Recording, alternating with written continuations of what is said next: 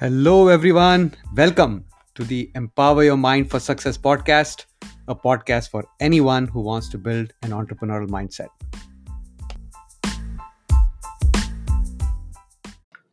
Have you ever heard the statement, you will never outperform your self image?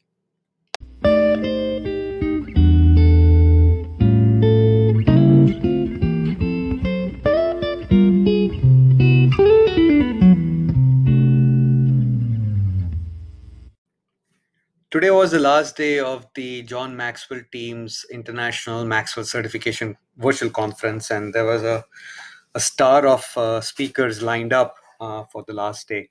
Paul Martinelli, one of my mentors, was one of the speakers today, and he made amazing points as always. But he spoke about self-image, and he was talking about that we will never outperform our self-image, or usually when we don't perform to our goal, we perform to our self-image. And what is self-image, by the way? Self-image is your image about yourself in terms of your capabilities, your skills, what you can do, what you cannot do, about your fears, your strengths, right? But basically, it is your own image of what you can or cannot do, basically.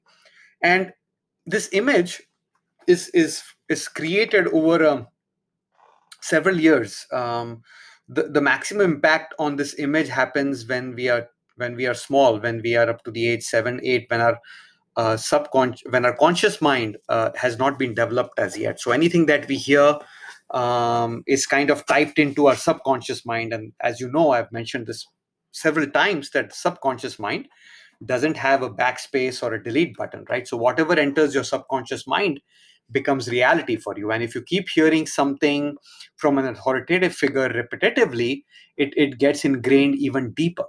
So if you had parents, siblings, teachers who always motivated you and said, you are good, you're the best, you're going to be great, you're going to be good, very good in school, make a great living, then that's what you will believe about yourself, and that's what your self-image will become.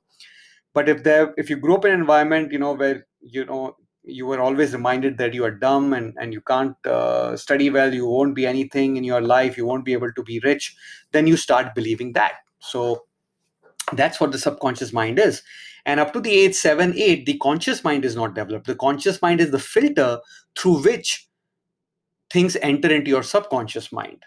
Okay, so when you don't have a conscious mind, which basically is logical, analytical, all thoughts generate in the conscious mind, and when you hear something, and whether you can accept it or reject it, when that filter doesn't exist, everything goes into the subconscious mind. So later in your childhood, you start building your conscious mind, and eventually you start realizing, tooth fairies, Santa Claus, all these things are make believe.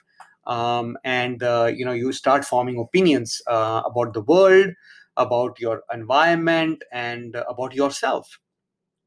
Now what happens is, when you set goals, the objective of setting goals is always to set big, audacious goals, right? Goals that you should get scared about to achieve. But what happens most of the time is people set goals based on their self image or their self worth of what they think they can achieve.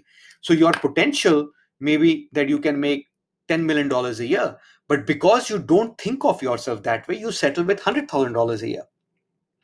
And that is what happens. That is what you achieve, because your subconscious mind is your autopilot, right? Most of us live our lives where 95% of the work that we do on a daily basis is done through the subconscious mind in an autopilot mode. Only 5% is conscious. And that is obviously for several reasons. One of the reasons is that the conscious mind has finite capacity, the subconscious mind has infinite capacity, and it can go and achieve whatever you want to. It doesn't understand good, bad, ugly. It just executes on your command that comes to the conscious mind through thinking and imagination and visualization, right? So if we want to really achieve a lot and achieve our dreams and goals, which is outside our comfort zone, then we have to unlearn and relearn certain things. We have to unlearn about our limiting beliefs. We have to unlearn our own self image. and go and acquire new capabilities, new understanding of our self-worth, so that we can go out and achieve. Now, most of the answers that you're looking for are within you. The answers don't exist outside. If you don't look within for an answer, you will be without an answer. Interesting, isn't it? If you don't look for an answer within, you will be without an answer. So you have to search within yourself, inside of you, for whatever you're seeking in the physical world, right? Because everything starts with a thought. Our physical world, where we are today, is a direct physical manifestation of our thoughts. Now, I know that kind of sounds um, a bit harsh, maybe, that we are here today based on the choices and thoughts that we made in the past life. But I think it is liberating, because if where you are today in life is because of what choices and decisions you made and the thoughts you had in the past, then it's very easy. You just change your thoughts and decisions and choices, and you will achieve a future that you want to. Right? That is liberating for me. It doesn't matter where you are today. Where you are today is your fact. It is not your truth. If the fact is that you are making $100,000 a year, that's a fact. But your potential is to make $10 million a year. That is the truth. Now you need to bridge the gap between this fact today and the truth that you want in the future. And there are several ways of going about it, right? The environment affects us a lot. We need to change the environment. We need to change the people that we mingle with a lot, because our environment allows us to think of what we are thinking. So if we want to make $10 million a year, we got to start mingling with people who do that, and reach out to them for mentorship and support. That is the only way. Unless we don't change our environment, things will not change for us. If you don't change the environment will change you. That is profound. Think about it. So if most of the answers lie within, then how do you change what is within to achieve your truth, your true potential? Now, that's an interesting question. So, to change yourself within, you have to change the way you behave. You have to change your habits. You have to change your rituals. You have to give up a lot of things in your life around television, social media, hanging out with friends, and spend more time on activities that will help you get closer and closer to your dreams and goals. And that's the price that you have to pay. There is no prize without a price, right? So if you think about that, now, how can you modify your behavior so that it sticks, right? So Paul Martinelli made another comment, and he said that behavior modification does not get it done. Now, I'll tell you why he said that. He didn't explain this, but I'm trying to connect the dots. When you are trying to modify your behavior, whatever new things you're trying to teach yourself are going to be in conflict. If they are trying to make yourself better, it is going to be in conflict with the things or the thoughts in your subconscious mind. And when these two things become incongruous, right, when you are inserting new thoughts and habits which are incongruous with your belief system will always win, because it is easier for it to be that way. That's the comfort zone, right? So it's not easy to change your subconscious mind based on modifying your behavior. So how do you go about doing it? And I think that is where I was thinking a lot today, and I was trying to connect the dots. And you have to start within. In psycho-cybernetics, Dr. Maxwell Maltz talks about that humans are goal-striving machines. So you have to have great goals, right? James Clear, in his book Atomic Habits, talks about that if you want new habits and rituals to stick, you have to base those habits on who you want to become, not what you want to achieve. You have to change your identity for the habits and rituals to stick. Now, what is your identity? Your identity is your set of belief systems, your self-image, your self-worth. So unless you change what you want to become in terms of your identity, like I want to be a great father to my children, I want to be financially free in the next 4 years, by making $10 million a year. I want to be healthy so that I can live a longer, healthier life and will be around longer for my children and for my grandchildren.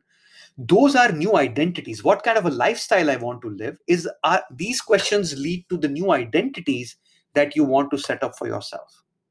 Unless you are willing to change your identity, things will not change. And identity change happens from within. And when you start changing your identity, which means you're changing your subconscious mind slowly and slowly, then the new thing that you're adding to your subconscious mind through your conscious mind, through your thoughts, through your logic, through your analytics, then that thought now will slowly and slowly become congruent with your new belief system. And only then things will be in harmony. And when things are in harmony, you will move forward faster. Now, you cannot go about changing your identity with the same thought process. If your thought process has allowed you to make $100,000 a year, but you want to make $10 million, you don't have the thought process to make $10 million. You don't. Your entire self-image, your belief system, your subconscious mind, your self-worth is all limiting you to be only in the $100,000 a year category. To make the leap towards $10 million a year, you will need to hire a coach. A coach will be able to help you to rediscover yourself, to create an awareness and help you unlock the potential and give you clarity in what you're trying to achieve so that the pathway to your goals is more clearly defined. That is what a coach does, right? A coach can come in and help you find your new identity. Now, this is a third party. This is a person outside who can help you rediscover your hidden potential, your infinite potential. And you all know, we all have unlimited potential. We just need to own it. We need to overcome our fear. We need to overcome our limiting self-beliefs. And we cannot do this by ourselves. We need help from someone external to help us dig deeper within to find and unlock things for us so that we can move forward. That is why behavior modification doesn't work. That is why behavior modification will not allow you to impact your self-image and to help you improve it so that you can achieve more. You have to go inside to change your identity first. Once you are clear, once you have clarity of what kind of lifestyle you want to live, what kind of an identity you want to have, what kind of a legacy you want to leave behind, that will help you find your purpose. And then that will allow the initiation of the change that you're looking for to achieve your dreams and goals.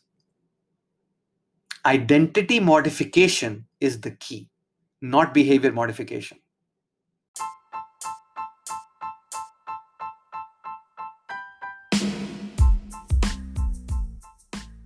I hope this helps. I hope this inspires you to think deeper, to go within the heart of your hearts to really find what your true purpose is. And if you need help finding your purpose, do let me know. I help people find their purpose. If you found value in this podcast, share it with someone you believe will benefit from listening to this podcast. And remember, you have unlimited potential. Own it. Thank you for listening. Until next time, take care.